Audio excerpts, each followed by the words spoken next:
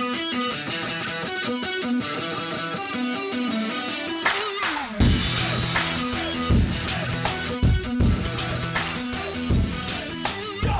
right, guys, welcome back to the Southeast News Podcast. It is Tuesday, December the 10th, 2019. On today's episode of the podcast, we go to the Mailbag, which we haven't been to in a while here on the podcast. But as most of you guys probably have seen on Twitter by now, my writing and the podcast is now in a new location. I explained it in the first story that I did on the new spot, and that is over at Substack, and you can learn all about that by going over and checking it out. The website address is Blake Lovell, so that's my name, .substack, substack.com, and you can check out my writing there, which is where my SEC basketball writing will be now moving forward.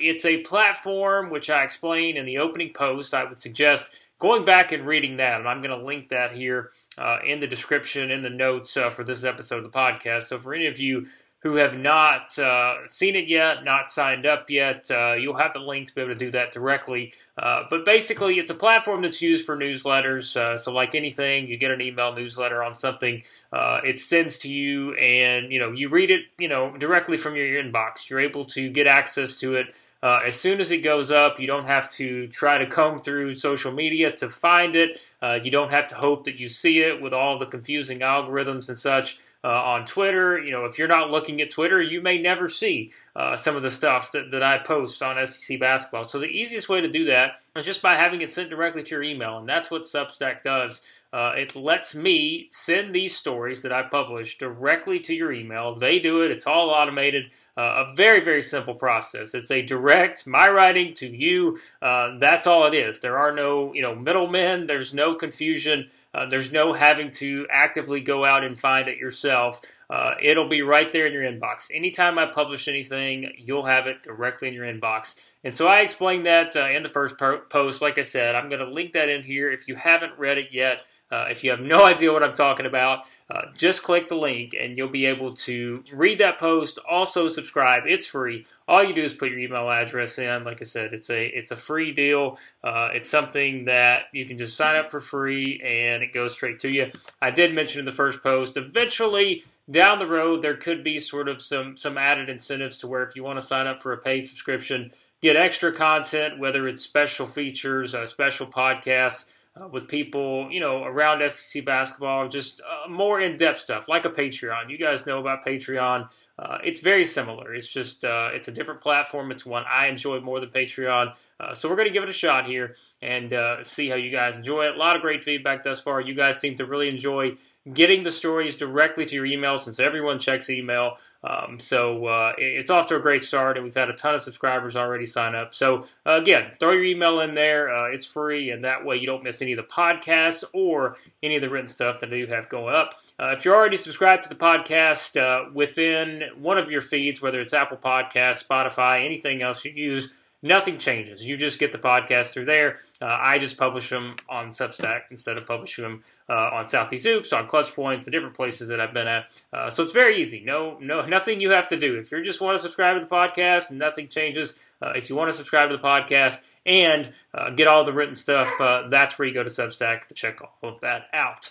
So that's what you need to know on that, but we will dive into what you guys are here for, and that is the mailbag, which we'll be back to being sort of a weekly, bi-weekly thing here on the podcast, and going to ramp that back up because you guys seem to enjoy that. And I always get a lot of fun questions. So they're not just necessarily serious questions. There are some fun ones, and we'll get to those as well. But let's go ahead and jump in to some of the mailbag questions here for this week. Start with Cole, who asks, what's Auburn's ceiling? So pretty simple, straightforward question.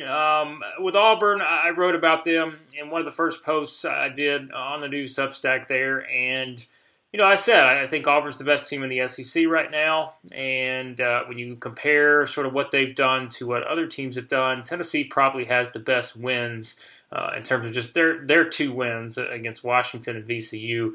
are the two best probably of any team in the SEC thus far. But I've just been most impressed with Auburn, and it's because they really haven't dropped off any from a season ago. And the thing is, yes, it's a different team. It's a different makeup.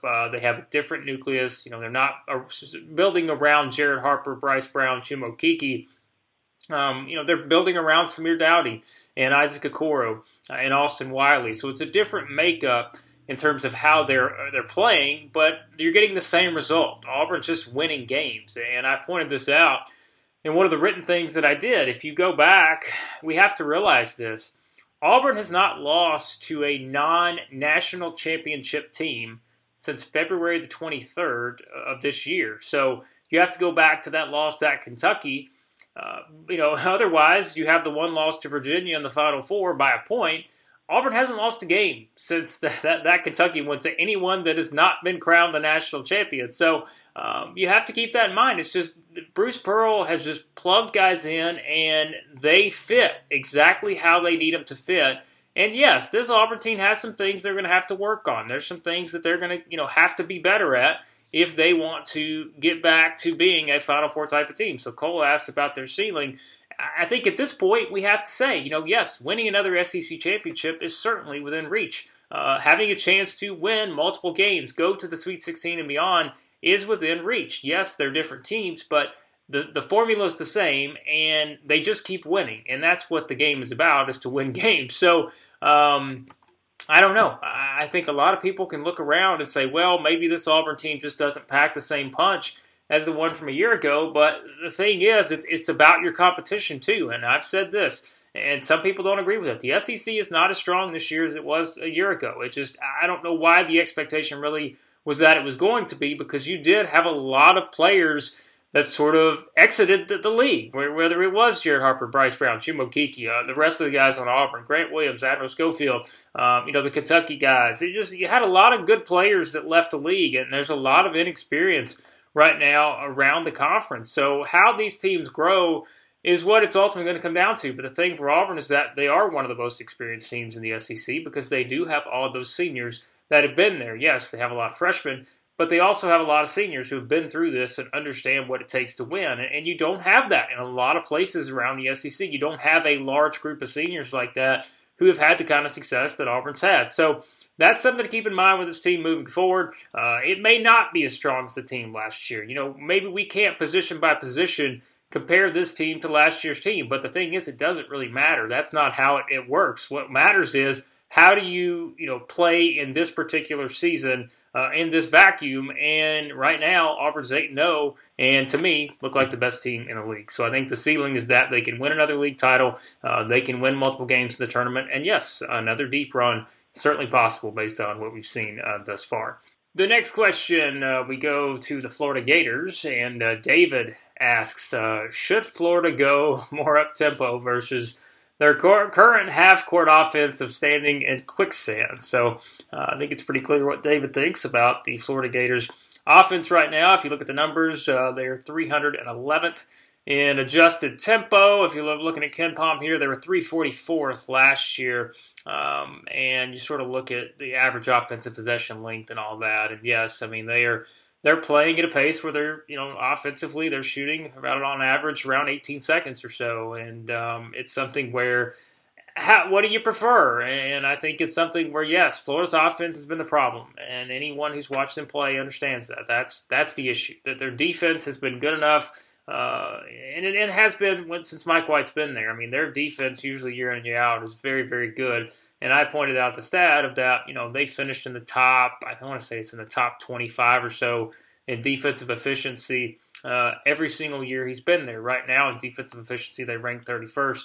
But the offense has been the main theme, to where the consistency hasn't been there on offense. So that's been the case really over the past several years, and we're seeing that already this year, to where this is just a team.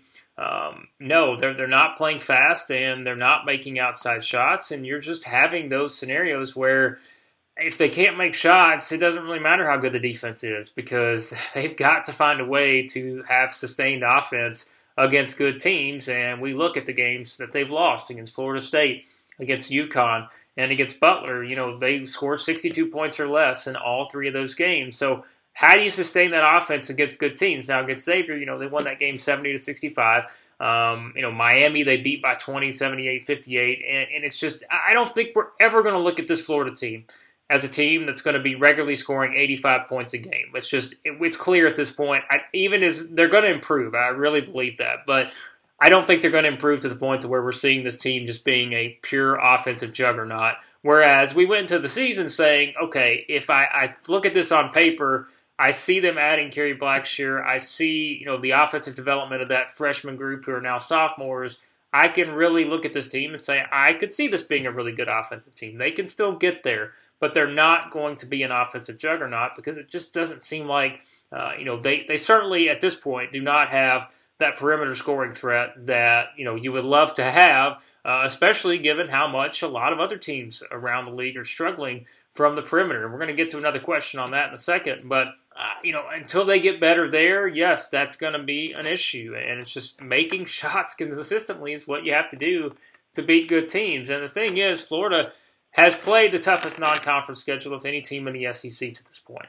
And it really doesn't get any easier until they kick off, SEC play on January 4th against Alabama. They've got Providence next, and they've got Utah State, and then they finish up with Long Beach State at home on December the 28th before they dive into league play. So Florida has sort of been in a position where they just haven't had a lot of places where they can build that offensive confidence because they've played a lot of good teams. And, whereas maybe you schedule and you look at it and say, okay, well, if we have 3 games in a row against, subpar teams, maybe we can find some things we can work on and really start to gain some confidence. Well, the problem is they haven't really had any sustained stretch where they've played bad teams back-to-back or back-to-back-to-back. And so they haven't been able to work out these things. But the thing is, they're not going to have those stretches the rest of the season. Once they dive into SEC play, we know how it is. I mean, they're going to have to figure it out on the fly, and how they sort of improve on some of this offensive stuff, that will determine whether can they be the SEC champion? Can they be a Final Four team? Which, yes, I'm willing to admit,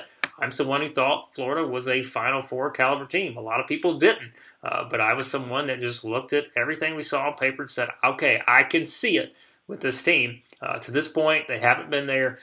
They could still get there, but it's got to come on offense because I don't really have a lot of concerns with them on defense. But they've got to find a way to make more shots from the perimeter and have a chance, to put together that sustained offense if they want to, have a chance to be able to be really, really good. So the next question from Kyle, who asks, how much does Blake love Auburn? You guys know, if you subscribed to this podcast before, you know the running joke that Alabama fans accuse me of loving Auburn.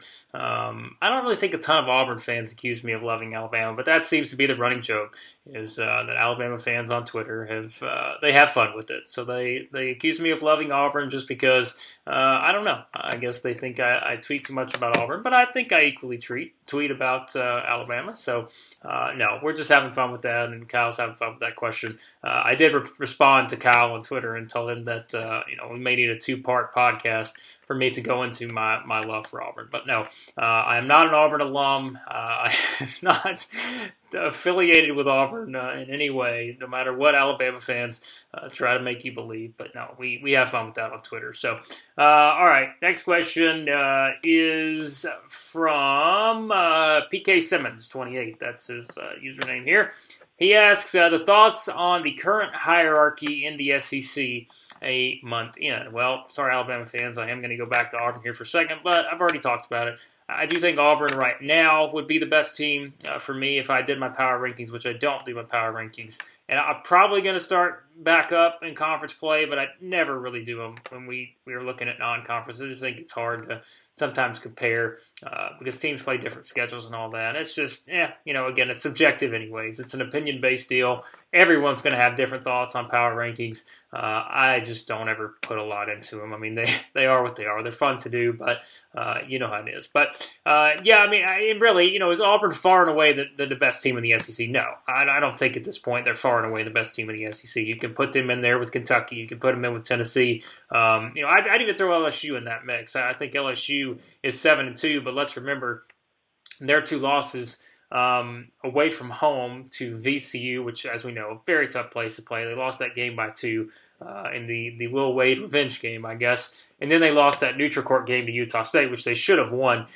So I think you take those two games out, which, again, they did play bad in both of those games. Otherwise, I've been really impressed with LSU, and I think they're going to be right there again at the top. You can make the case for them, to be the second, third best team in the SEC right now. I wouldn't have a problem with that because the potential's there. We've already seen it with this team. And then, you look at Florida. Is Florida in that mix right now? Probably not. I think you put Florida a little bit behind some of those other teams just because of the offensive issues. And again, let's remember, though, Florida has played the toughest schedule. So how do we exactly compare? And that's where it's an opinion-based deal.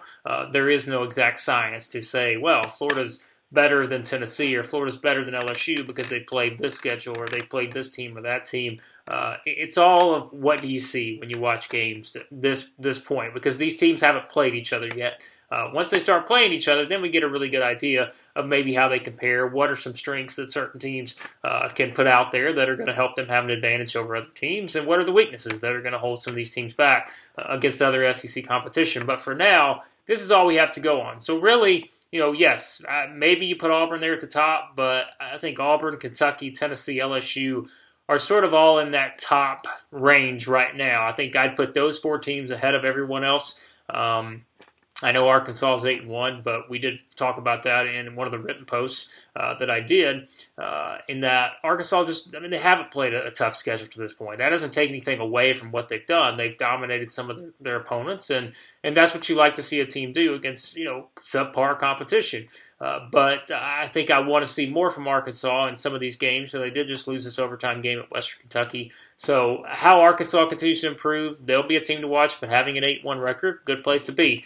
And we mentioned Florida. Some of these other teams, Ole Miss and Mississippi State, they've had some good, they've had some struggles. So there's a lot to figure out in terms of the overall hierarchy, 1 through 14. But at the top, I do think right now Auburn, Kentucky, Tennessee, LSU are probably the top four teams in the SEC. In what order, that's subject for debate. But that's just based on what we've seen thus far. And even Kentucky, like you said, Kentucky's lost at home to Evansville. So we know this Kentucky team has not looked invincible to this point. So, and then you've had those other teams, near the bottom, like in Alabama, who has played a tough schedule. Alabama's 4-4, but kind of like Florida, they played one of the tougher schedules. I think those two have played the toughest of anyone in the SEC. I'd have to break down the numbers, but when you just look at opponents, you can look at it and say, yeah, I can see why maybe they've lost some of these games, but Alabama's got some things to figure out too.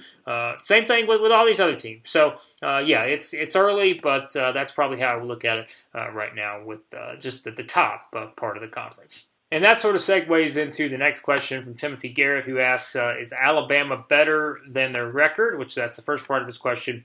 The second part is a pretty strong schedule, so he's talking about Alabama. And he also asks, is it Auburn and everyone else in basketball? Well, I just answered the last part in terms of it's not Auburn and everyone else to this point. I think, you can compare them to these other teams. And again, it's a subjective thing. It's everyone's opinion based on what they've seen. But I would put Auburn at the top, but I don't think it's just Auburn far and away the best team in the SEC right now. You can make the case for Tennessee as the best team, make the case for Kentucky as the best team, and like I said, you could go on down the line there and have different arguments for some of these teams. So, but on Alabama, it does kind of tie into what we just said too, in that they've played a tough schedule, and it's something where are they better than their record suggests? That's hard to tell because they did that one game against Penn. I think that's the one game you're really going to look at and say, okay, we really feel like we should be in a situation where we're sitting here at 5-3. All things considered, because that road game at Rhode Island was tough. Beating North Carolina was always going to be a challenge. Beating Iowa State was always going to be a challenge. But if you take away that Penn game, you're feeling a lot better about being 5-3 because you've beaten the other teams you're supposed to beat. You have a couple, good solid wins in there against Furman, against Stephen F. Austin. I think Florida Atlantic's, they'll eventually be a pretty decent team, I think. So all things considered, maybe 5-3 is where you would expect Alabama to be at this point, because they have had some challenging games. That one true road game against Rhode Island and the two games in Atlantis against North Carolina and Iowa State. Now, I said this too, and this is something I pointed out in a recent written post I did recapping the games from the weekend. I think the combined record, now this could have changed since I've written it, But when I wrote it, the combined record of their next 4 non-conference opponents is 27-11. Their next game is on the road at Penn State. Then they've got to go to Samford.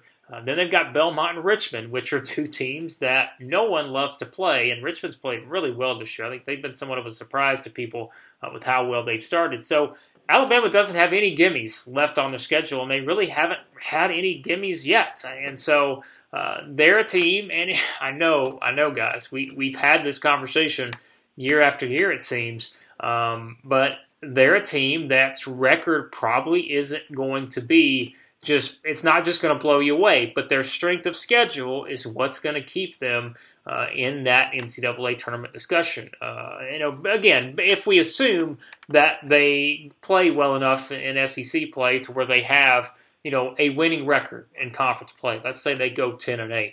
Let's say they go 9-9. Are they in that discussion? And I know Alabama fans have hated being on that bubble, but with the way things have started, you do wonder if maybe they're in that same scenario. And then I'll say this too.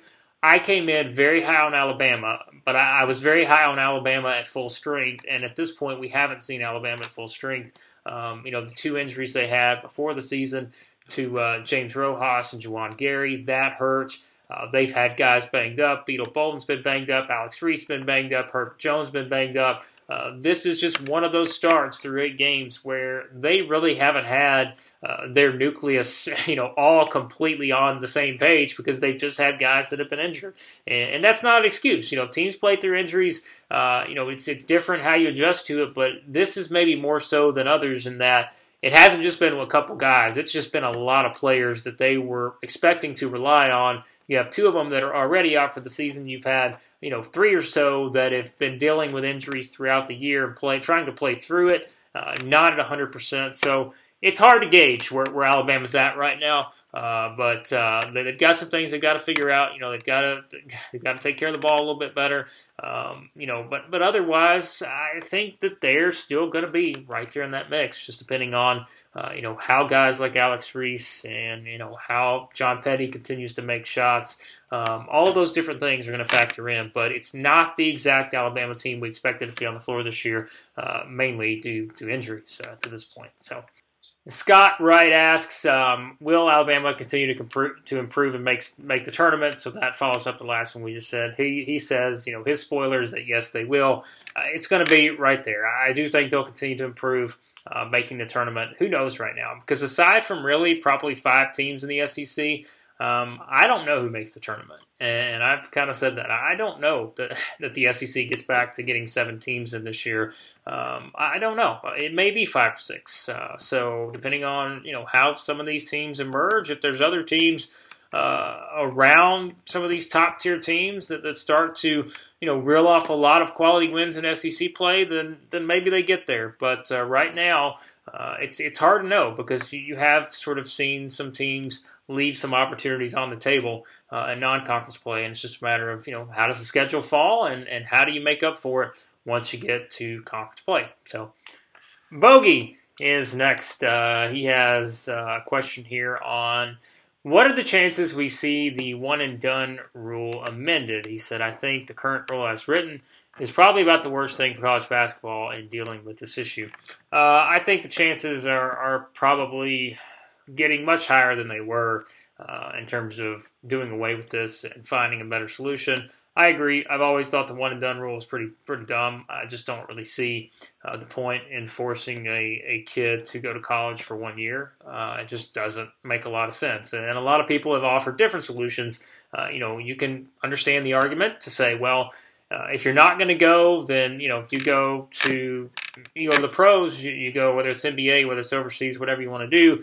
If you do decide to go, maybe you have to go for 2 years or this. The 1 year thing. It's never made any sense. I don't understand it. It's one of those where we'll see how it plays out. But you do feel like we're getting much closer to seeing this, where a much better solution probably going to be on the table. and give kids an opportunity to go straight out of high school if they want to go, if that's what they feel they should do. If they get that advice, then that's the decision they make. And otherwise, maybe they go to college, maybe they have to stay 2 years, 3 years, whatever. I know a lot of people have looked at it with different models in different sports. It's going to be interesting to see how it plays out. It's going to be pretty fascinating because it is. I don't see the value in this one and done rule right now. I don't really think it does a whole lot for much of anyone, to be honest. But that's my personal opinion. Everybody else has a lot of different opinions on that. So that's an argument we've been discussing for years, and until maybe some changes are made, it's one we're going to continue to discuss here moving forward.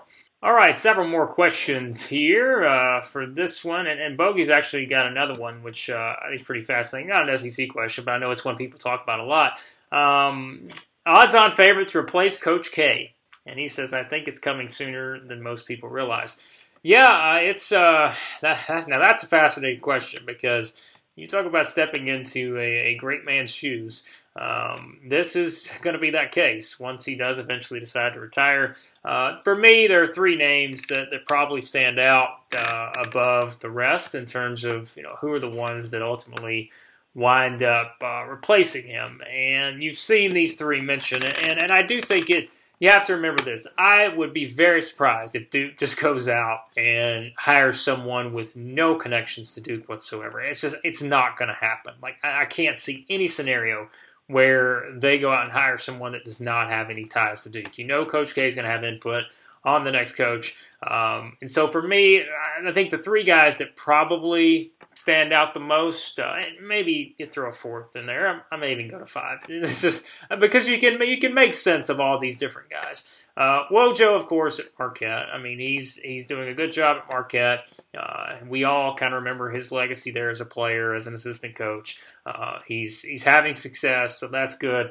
Bobby Hurley's the same way at Arizona State. I mean, he's someone that most people look at. They see, what he's been able to accomplish, and I think it would make sense to have him as a possible candidate. Others, I think coaches like Jeff Capel, who's at Pitt now, he did have some success. Things didn't end the way he wanted to at Oklahoma, but I feel like he probably certainly has consideration because he was a big part of that program as a player and as a staff, on that staff, as a recruiter and that type of stuff. So those three guys are probably the three that stand out the most to me. But then you throw in Johnny Dawkins, Tommy Amaker. Dawkins has had success at Central Florida. Amaker has got a good team at Harvard. He's kept building up there. So maybe you feel like it's going to be one of those five. Probably those top three, I think, in that order were the ones that I would say probably get the most sort of consideration. But I don't know. It's going to be fun to see how that whole thing plays out because, it's that's quite a big job. And stepping in to try to follow Coach K is not going to be easy no matter who the choice is. So. All right, MU Royals asks, how much is the league and national shooting down from the extended three-point line compared to last year? As a Mizzou fan, it feels drastic, but maybe that is just the Tigers that are struggling with it. No, it's not just Missouri that's struggling with it, and actually, I'm going to use this as a bit of a teaser because I've started writing something on this exact scenario here, on this exact situation, because three-point shooting is down. Not just for Missouri, but it's down for a lot of teams in the SEC. And quite frankly, the SEC has a lot of bad shooting teams right now. And I haven't gone as far as to compare the SEC shooting from top to bottom if you go through team by team and compare it to team by team in other conferences. But looking at the raw numbers for the SEC in terms of three-point percentage, there are a lot of bad shooting teams, and it's an adjustment. And you saw coaches going into the season. You heard them say it. It was going to be an adjustment for certain players, and it was going to be an adjustment for teams as a whole because it does make a difference. And right now, I'm looking at the numbers right now. I'm not going to spoil this completely because I'm going to do, like I said, a more in-depth written post on this, but I'll tell you, there's a lot of teams in the SEC. I want to say there are maybe 5 or 6 teams that are ranking in like the 300s nationally in three-point shooting percentage right now. And even the teams that aren't, there are a couple that are pretty close to that range. So probably close to half the SEC is really in that bottom tier in terms of three-point percentage. Now, I will say this. The SEC hasn't, traditionally been a great three-point shooting team if you just or three-point shooting league, excuse me. If you just compare top to bottom, 1 through 14, the SEC hasn't been the greatest in terms of just pure three-point shooting. I'm looking at KenPom stats here. Last year, the SEC was 23rd in the nation as a conference in three-point percentage, so the average was 34.3%. And I'll kind of include that in the article too. You look the year before, the SEC was 28th in terms of leagues around the country, shooting 34.3%. So it shouldn't be much of a surprise that the league has taken a hit from the perimeter because the line's scooting back. And I think it's a situation where that's something that we see how some of these teams evolve, because it is something that's going to hold back some of these teams that haven't been able to adjust to what it is. And there are some really good shooting teams from a season ago that aren't necessarily shooting as well. Now, there's one team in particular that has not had a drop-off whatsoever and kind of has stayed in that same range in terms of where they're at nationally, and that's Mississippi State. And Mississippi State, at least from the numbers I have right now, is shooting 38.2% from three, and that ranks 35th nationally, or it did when I put these numbers down. I think I was working on this throughout the weekend and on Monday. So Mississippi State has kind of held okay. I mean, they're doing okay. And there's a team like Vanderbilt, too, who's been drastically better from three-point range than they were a year ago. But for the most part, a lot of teams are shooting it worse. And for some of them, it's a pretty sizable difference in terms of percentages. So I'll go into that more on the written thing I'm going to do. So that gives you some guys, for some of you guys who want some incentive to sign up, I'm going to be writing about that and the inexperience in the league. That's something too. We talked about going in, and the numbers in terms of just the overall inexperience is something very intriguing as well, when looking at maybe trying to find a reasoning for some of these early struggles that teams have had. So, be sure to subscribe to the Substack. And again, the link will be in the show notes, blakelevel.substack.com, if you want to go to it directly. But that will sort of give you a better idea, and you'll be able to look at all the numbers on there for that. All right, and we wrap up with our regular listeners know. I'm sorry, I love all your questions, but there are never any questions as unique as those that come from the Chimp. And that is Chimp Carey on Twitter. His handle is @Carey, Caray. Chimp, he always brings the most intriguing question. He brings the ones that makes me think really, really hard, because they're pretty interesting ones, that's for sure. All right, as we know, Chimp usually has several questions, and I'll probably get to a couple of these. We may save some of the others for the next edition of the Mailbag. But we start off with his first question here, and his first question is, the SEC coaches are participating on the crappy TV show Survivor. Who is voted off first? Why? Who wins? And why? All right, Chip, I put a little bit of thought into this, and I didn't really think too long and hard about it, but I did put a little bit of thought into it. Now, I haven't watched Survivor since legitimately like the second season, so that was probably 2001 or something. I have no idea. I know that show's been on forever. But when I thought about who would be voted off first, now if you assume that everyone's coming together to try to vote off the guy that maybe they see as the biggest threat. So let's say they use that methodology. They want to vote off the person that they think's the biggest threat to winning this whole thing.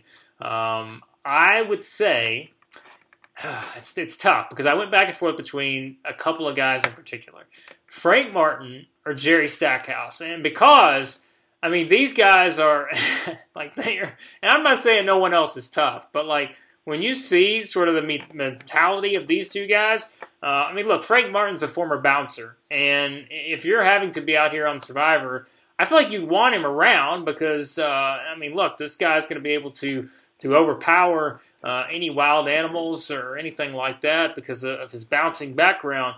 But, so maybe you don't vote him off. But if you want to say, who's the biggest threat, who would win, I don't know, man. Frank Martin, I'm not betting against Frank Martin in any of these scenarios. But then again, I did say this too.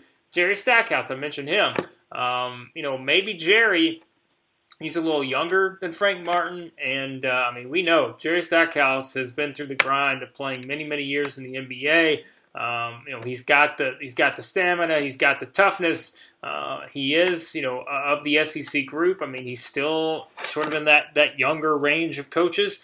So maybe, you look at Jerry and they feel like, hey, we got to get rid of this guy right away. Because he's just, I don't know, like he's that bulldog mentality. So I don't know. Clearly, these are just answers I'm coming up with off the top of my head. So as always with Chip, it's fun. Who would win? I don't know. Maybe I would go with one of those two guys. Maybe I'd go with Frank Martin and Jerry Stackhouse. But I know everyone else is going to have their own opinions. But I would love to hear some of your other reasoning on this of why some of these guys would win. Chip's questions aren't just for me. They open up a whole other discussion here. So give me a reason as to why you think your favorite coach would win this thing. So if you're an Arkansas fan, why would Muss win this Coach's Survivor? If you're a Missouri fan, why would Konzo win? Ole Miss, why would Kermit win? Or on down the line. Buzz Williams at Texas A&M, maybe he's sort of an underrated one in this whole mix too. But there you go. So I feel like my answer to both of those questions in terms of who's voted off first and who would win are sort of the same. Because if everyone's trying to get rid of the guys they think are going to win, maybe I'd go with Frank or Jerry Stackhouse there. So that's question number one. Question number two. You were hired to be the color analyst on the SEC game of your choosing. What game are you choosing and why? Also, which play-by-play guy are you going to pick to do the game with you? So I'm the color analyst. I first off need a play-by-play guy. Well, I know what Chimp wants me to say. He wants me to say Roxy Bernstein, but I'm not going to pick him because he doesn't really do SEC stuff. So I guess you've really only got, you've got several choices because we have the team-specific stuff now. So you have a lot of sort of team-specific broadcasts where you have the local school broadcasts where you've got it's a different commentators on that. But let's say we take from the guys, the national guys, you're probably looking at Dave Neal, Tom Hart. There's other guys that I'm forgetting. So I think ones like that. I know Carl Ravitch does, or he did do some of the bigger SEC games. If we can't have my guy Brad Nessler, who, as we know, is with CBS now, I feel like that would honestly probably be my first choice because he did have all those games in SEC. So it's a tough one. Otherwise, Tom Hart's not a bad choice. Dave Neal's not a bad choice. It would have been a much easier question, Chip, if you would have asked me if let's say I'm the play-by-play guy and I have to pick a color analyst. We all know I'm going with Bill Walton, and I don't care that he doesn't do SEC. I would have picked Bill Walton with all of them, and I love all the different ones. All the SEC ones that we have. My guy Pat Bradley, Andy Kennedy does an awesome job now. Go up and down the line.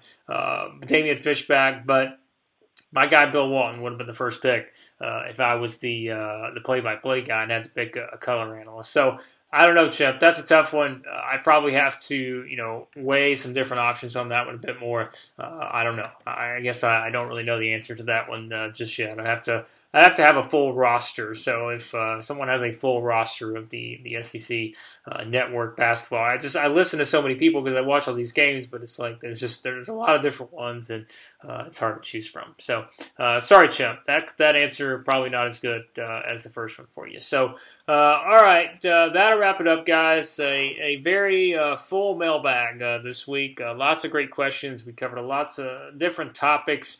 And like I said, if you want more SEC basketball stuff, you can now find it at Blake Level, my name, .substack, substack.com. Check that out.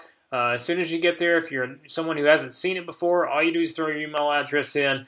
You can read everything, and it's all free. So be sure to check that out. That way you don't miss any of the stuff that I post there, and it does. It goes straight to your inbox. No having to actively seek it or try to find it on Twitter. You will have it directly in your inbox. So when you're checking your email, it'll be there for you. when I post new stuff over there. And be sure to subscribe to the podcast. You can do so if you're not already subscribed to it on Apple Podcasts, Spotify, or anywhere else.